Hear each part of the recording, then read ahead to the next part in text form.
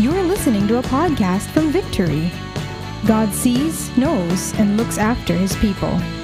Learn more about this through Hagar's story in week 3 of our series, Awesome God.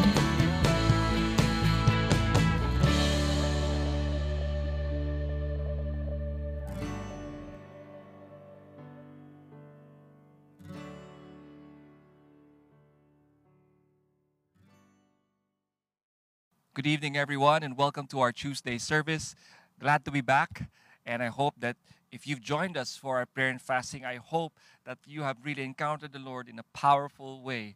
We're continuing on our series, Awesome God. We're now on week 3, and let me just give you just a review of the objective of our series, because in this series, we want all of us to have a deeper understanding of who God is, His covenantal attributes as revealed through His names. And may this lead us to a greater expression of worship, mission, and of course, holiness. Now, tonight, we're going to talk about this. We're going to talk about God who is El Roi, which means the God who sees. And I've entitled the sermon tonight, The God Who Sees is Compassionate. Open your Bibles to Genesis chapter 16, verse 1 to 15, and let us know if you're there already. I'll give you time. Let us know that if you're ready with the scriptures. Again, Genesis chapter 16, verse 1 to 15. All right? Okay. Let's read. We'll read verse 1 and verse 2. Now Sarai, Abram's wife, had borne him no children. She had a female Egyptian servant whose name was Hagar. And Sarai said to Abram, "Behold, now the Lord has prevented me from bearing children. Go into my servant. It may be that I shall obtain children by her."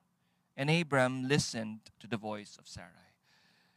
Father, we pray today that we listen to your voice, not the voice of all the things that are happening in the world, and not even our own hearts. God, we want to listen to your voice, that we may worship you, that we may obey you, that we may discover a new facet of your holiness.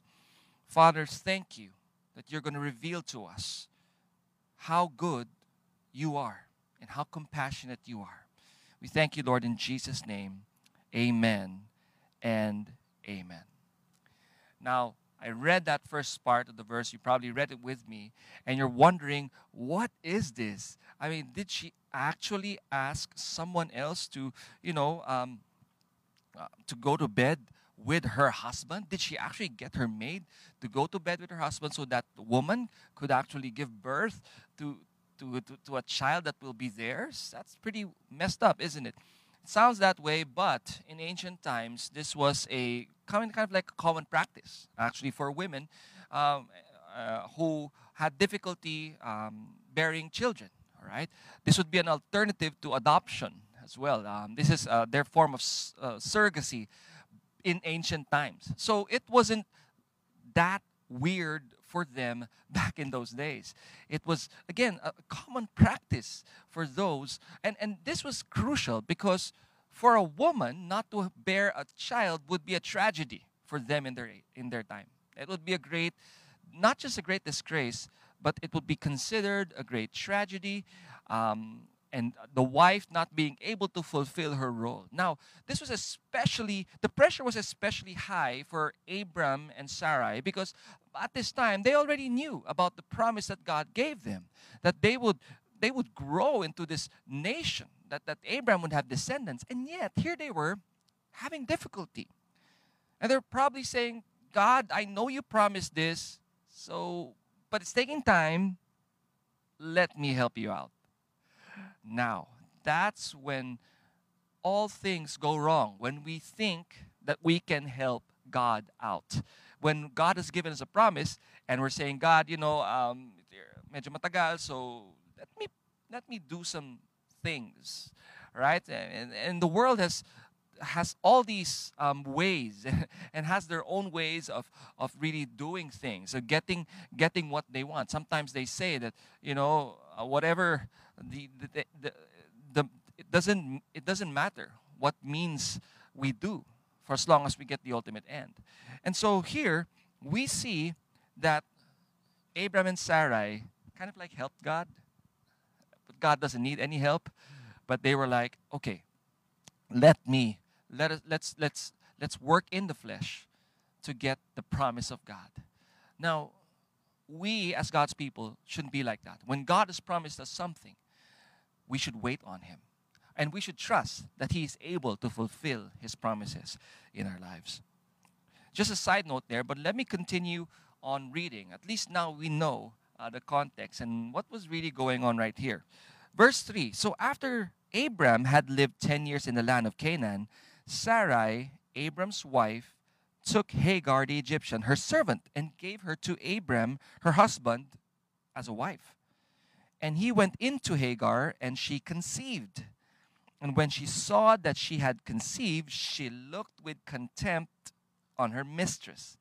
And Sarai said to Abram, may the wrong done to me be on you. I gave my servant to your embrace, and when she saw that she had conceived, she looked on me with contempt. May the Lord judge between you and me. But Abram said to Sarai, behold, your servant is in your power. Do to her as you please. Then Sarai dealt harshly with her, and she fled from her. Here in this section, we see the lowlights of the characters in the story. We see the lowlights of Sarai and Abram. We see how they have fallen into this mistake or this sin. You see Sarai here putting the blame on Abram. First, of course, the first mistake here was that they did not wait on God's promise and they moved in the flesh. The second thing is that first for Sarai was that she put the blame on Abram. All right? And here comes Abram having a lack of leadership, just allowing things to happen. And so we see that. But Hagar did something here as well. Right? And we'll talk more about that later on. In fact, in this sermon, the main character for us tonight, at least in this sermon, would be Hagar. Right? As she encounters the Lord. And so with all this going on, all this wrong happening, all right, all this wrong happening to this group of people, God is seeing all these things. Because again, like I mentioned, He is the God who sees. He is El Roi, which means God who sees. Now in this digital age where privacy becomes something that we want to protect and that we look after, I mean, what does it make you feel to know that you have a God who sees?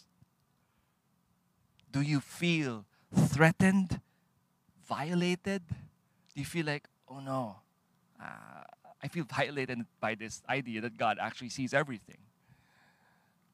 Or do you feel confident? And do you feel loved? Do you feel cared for?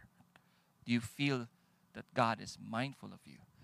My prayer as we go through the preaching tonight, is that we would be the latter. That we would have a confidence, knowing that our God loves us, and that He mindfully watches us because He's compassionate towards us.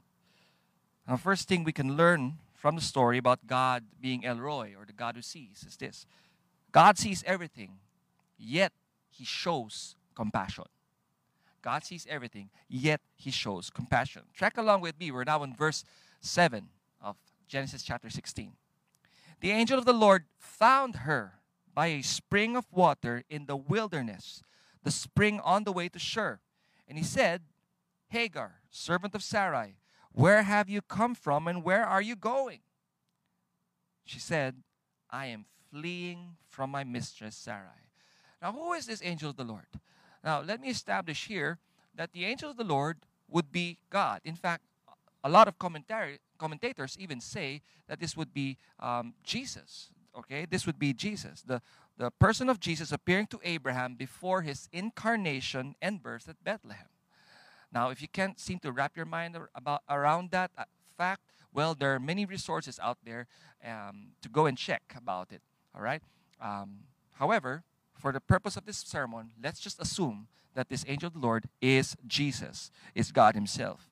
Now, it says there that God found her by a spring of water. Now, in its Hebrew, that word means to attain by seeking, built on prior investigation.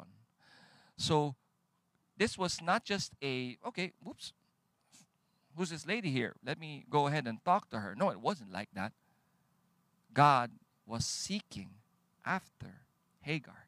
And God knew the details that led to her being in this wilderness and running away. Because the word means to build on prior investigation. So God knew. God knew everything. However, what's interesting is that God asks this. Where have you come and where are you going? Okay, if God is all-seeing, all-knowing, why is He asking this question? Interesting that in the scriptures it says that God tells, not God asks. And yet there is a question mark and it's in the question form. Now, could this be a rhetorical question that God is giving? Could it be a qualifying question just to find out, if she's going to tell the truth, if she's going to tell him things, or if or could it be a question showing sympathy? Well, we're not really sure about it, but it definitely wasn't an inquiry. It definitely wasn't an inquiry because, like I mentioned earlier, God sees, God knows. He knows everything, okay? Because God sees and knows it all. One thing we can know for sure is this, that Hagar here played the victim. All right? She played the victim. She played the victim. Let's go on and go ahead and read that. She says, I am fleeing from my mistress Sarai. That's why I left. That's why all this happened. That's why I'm leaving. I'm fleeing from my mistress Sarai. All right? And she didn't state the reason why.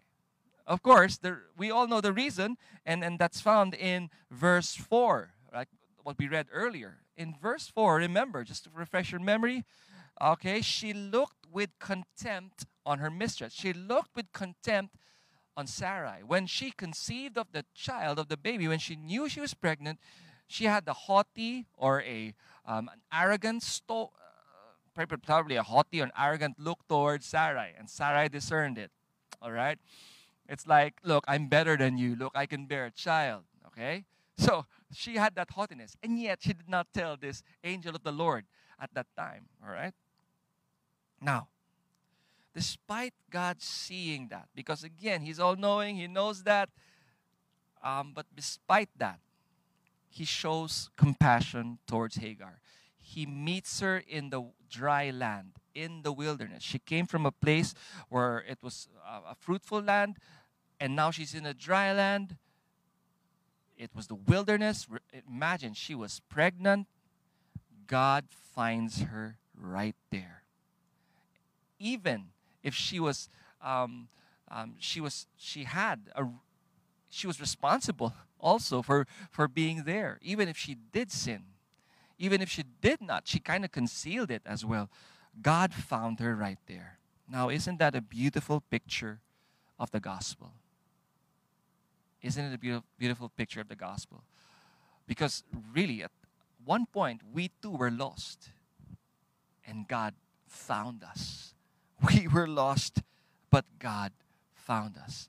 And so again, what we could see here, what we can learn about God seeing everything is that, yes, He sees everything. He sees our flaws. He sees our mistakes. He sees our sin. And yet, He still chooses to show compassion. Think about the time when before you knew the Lord. And that's powerful, right? But think about even now that you know the Lord and we still fail Him, think about the fact that He still shows compassion in spite of our sin. In spite of our sin. God sees everything, yet He shows compassion. The second thing we can learn here is this. God sees our destiny and redirects us when we've strayed. Verse 9 says, the angel of the Lord said to her, return to your mistress and submit to her. The angel of the Lord also said to her, I will surely multiply your offspring, so they cannot be numbered for multitudes. Wow. Now, the thing about it is, God knows what happened. He knows the reason why Hagar was in the wilderness. He knows about that whole mess of Abraham and Sarai. But he also not only knows a past event, but this God also knows the future. He knows the destiny of Hagar. And he declares it to her. He doesn't just decide right there what he's going to do. No, he declares what he already knows. See, God sees everything. Our past, he sees our present, and he sees our future. All right? God knew the destiny of Hagar and Ishmael. He says, I will surely multiply. And we know that from Ishmael comes the Arab nations that are sweeping across the globe, that there are a lot of them, right? And so God was true to his promise. But see, God told her, for this to happen, you got to return first. It's not like it's just going to happen right there. I'm not just giving you a promise because I just have compassion over you right now and you can just go do whatever you want. No. He says, return. Yes, he gives a command. He says, return to your mistress and submit to her. She had to return first. Okay? Now, this is difficult for Hagar. I mean, again, one can only imagine the kind of argument that happened or the kind of humiliation and the kind of pain. She'd have to swallow a lot of pride and have a lot of faith, all right, to be able to tell the couple, Abraham and Sarai, that she met God. But Hagar knew that if God could be with her in the wilderness, probably Hagar knew that God would be with her as she testifies to Abraham and Sarai upon arriving, upon coming back. And see, God, oftentimes we're led astray. And we're not just led astray in terms of disobeying God, but what that does, as we disobey, as we sin, we're also led astray, not just from following a life that is holy and pure, but from fulfilling our purposes. And so what God does often is not just restore us to holiness, but also restores us to our destiny, to our God-given destiny, because He knows. He knows. He sees our future. Oftentimes, that's what happens. This is who our God is. This is what He does. This is what His seeing does. Because He sees not just our present, our past, but also our future. God restores us to our destiny. See, God doesn't just encounter us in times when we're in trouble, times when we're in the wilderness, whether that be living in sin or living in unbelief, being angry with God, right? That could probably be the wilderness. Rebelling against God or choosing not to believe, even if there's so much evidence of who God is. Being tampo with the Lord, that could probably be the wilderness. See, God doesn't just meet us there and interrupt all those emotions as He meets us in the wilderness. He doesn't just encounter us to make us feel good. He encounters us so that we can do good, so that we can do His will. He restores us back and redirects us to our God-given destiny. See, God being the all-seeing God, He doesn't just see, but He comes in and He redirects us because He has a destiny and a purpose for His children. What an amazing God we have. Third, God sees and saves us from our affliction. Verse 11. And the angel of the Lord said to her, Behold, you are pregnant, and shall bear a son. You shall call his name Ishmael, because the Lord has listened to your affliction. He shall be a wild donkey of a man, his hand against everyone, and everyone's hand against him, and he shall dwell over all his kinsmen. Ishmael means this, okay? God hears. And mind you, God gave the name, right? As we know that he's done this in several parts of the scripture, right? God named him. And it means God hears. All right. But not only does God see and hear, He acts on it. He acts on what He sees. He acts on what He sees. Remember, he gave the covenant, He gave the promise to Hagar that He will surely multiply her offspring. All right? And So God acts also on what he sees. Now, he gave the name of Ishmael. And what that tells me right here is this. Because remember, if she's going to give him the name Ishmael, everyone's going to call him Ishmael. And people of old, these names have much bearing. They tell of the prophetic destiny of this child. When you name a child, it's like your prophetic declaration over him. So Ishmael was understood by the ancient people to be what I just read earlier, God hears. And so for God to name him Ishmael and for Hagar to follow that, that would mean that people would know about this God who hears. It's like a proclamation of this truth, right? That God hears. And see, that was what's going on right here. That there would be a proclamation of this facet, of this idea of God, that he sees, he hears, that he is mindful.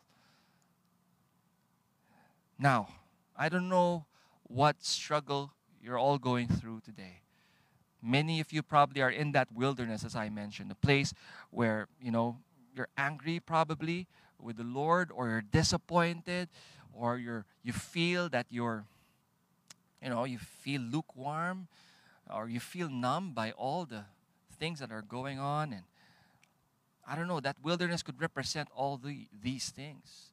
Or where you're in a place of disbelief, either with not believing God and his faithfulness, or not believing in God altogether because things haven't gone your way. Listen, I'm trusting that the Lord will meet you wherever you are. He is a compassionate God. If you would just pause from all those emotions and seek the Lord and ask him to come and show up in a time of prayer, listen, you're going to discover and see for yourself that this God has not forsaken you. He sees your pain. He knows what you're going through. And he wants to act on it. But also, he wants to restore you to his purposes for you. And he wants to give you a greater perspective. Now in verse 13, as we land this, verse 13 and 14 says, "So she called the name of the Lord who spoke to her. You are a God of seeing." There you go. You are a God of seeing. This is where she proclaims El Roi. For she said, "Truly, here I have seen him who looks after me." Verse 14, "Therefore the well was called Beer Lahai Roi. It lies between Kadesh and Bered." When she mentions, "Truly here I have seen him who looks after me," God shows that not only is he a God of seeing, but he sees to it. God sees, and he sees to it that we see this to be true. He wants us to know that he wants us to see that it is true, that this God is a God who sees. All right? Verse 15, "And Hagar bore Abram a son, and Abram called the name of his son, whom Hagar bore, Ishmael." Verse 16, "Abram was 86 years old, and Hagar bore Ishmael to Abraham." Now what this tells us is that Hagar goes back to Abram and Sarai. But what that tells us is that they believed her testimony, they welcomed her back home, and they followed God's instruction to Hagar. Abraham followed God's instruction to Hagar. All right? And named the child Ishmael. See, this is just why God sees. It's because he's compassionate. He's a God of compassion. Now, this compassion of God is what we know of as grace, right? And what grace is unmerited favor. And if you think about the story right here, there's a lot of grace here, right? Look, Hagar wasn't running to God when she was in trouble. No, she ran into him. But for God, this wasn't incidental. It was intentional. God knew. God found her. God sought after her. But for her, she just ran into him. See, that was grace right there. God allowing her to run into this compassionate God who would give her a promise and restore her back to her destiny. Another is Ishmael was the first name given to a son by God. Before Isaac, before everyone else. This Ishmael, who was a half-breed, he was half Egyptian, half Israelite, really was the first name given to a son by God. What an amazing thing. And also Hagar was the first person that the angel of the Lord appeared to, that God appeared to. Recorded in the Bible, not Noah, not Moses, not, Elijah. It was Hagar who wasn't part of Israel, who was an Egyptian, right? Was an Egyptian mistress, servant even. God appears to her. See, God does not show any partiality. Going back and fast forward to where we are, our times today, isn't it so true that God doesn't show any partiality, that His compassion is for everyone. It's for everyone. It's for everyone. Those who are doing good and those who are running away from Him. Those who are found and those who are lost. His compassion is for all. He sees all and He's reaching out to all. What an amazing God we serve. What a God of grace. God being El Roy, yes, means God who sees, but He sees, He chooses to see because He is compassionate. That seeing is coming from a caring heart and a God who is compassionate. Now, may we find comfort in the fact, and may we learn to love God, for He truly loves us despite who we are, despite our mistakes. I hope that we could appreciate and treasure the fact that He sees. That in times of trouble, we know that we're not alone. That we can call on the name of the Lord and find deliverance, find comfort, find strength, find wisdom. Because this God sees. You're not alone. He sees. May we also learn to see those who may need God. To have a compassion towards those who don't know this God yet. May we have a compassion to reach out to them, knowing that God sees their affliction as well. Knowing that God sees their sin and yet He's compassionate towards them. May we reach out to these people by demonstrating the gospel to them and proclaiming the gospel to them as well. The good news that says that God became man in Jesus Christ, who lived the life we should have lived, who died the death we should have died, was raised again from the dead on the third day, proving that He is the Son of God and offers forgiveness and salvation to all who believe. Why don't we pray? Father, thank You that You are the God who sees. First off, Lord God, since You see everything, You see the good, the bad, You see the filthy, Lord, we just want to come before You and just pray this prayer of repentance. We want to turn away from things that don't honor You, things in our lives that don't honor You. Probably we've embraced mindsets that do not honor You, that contradict Your word. Lord, we're sorry. And Lord, we say today, renew our minds that we may follow You, Lord God, that we may pursue Your will for us. Because we know that You have a destiny for us. We know that You have a purpose for us. And therefore we say, Lord, thank You that You're renewing our minds right now. And thank You, Lord, that in Your grace we can get back up and pursue. Say no to sin. Say yes to You. Pledge our allegiance to You, not to the world and its mindset, but to You, oh God, and follow Your will, to obey Your will. In Jesus' name. Also pray for comfort and confidence in you, God. In the fact that you see, Lord God, thank you that you're restoring our confidence in you. Probably some of us are disappointed that things haven't panned out the way we wanted, especially for last year and maybe even this year, maybe at the start of the year. There are things that seem like it seems like there are already mountains that we're facing, and we're already overwhelmed, we're already challenged, we're already disappointed. But God, thank you. Knowing that you see, Lord, we can pursue your will for us. We can move on, move forward without being afraid, Lord God. Just move forward knowing that you are with us, that you watch over us, that you are with us, Lord God. You will deliver us.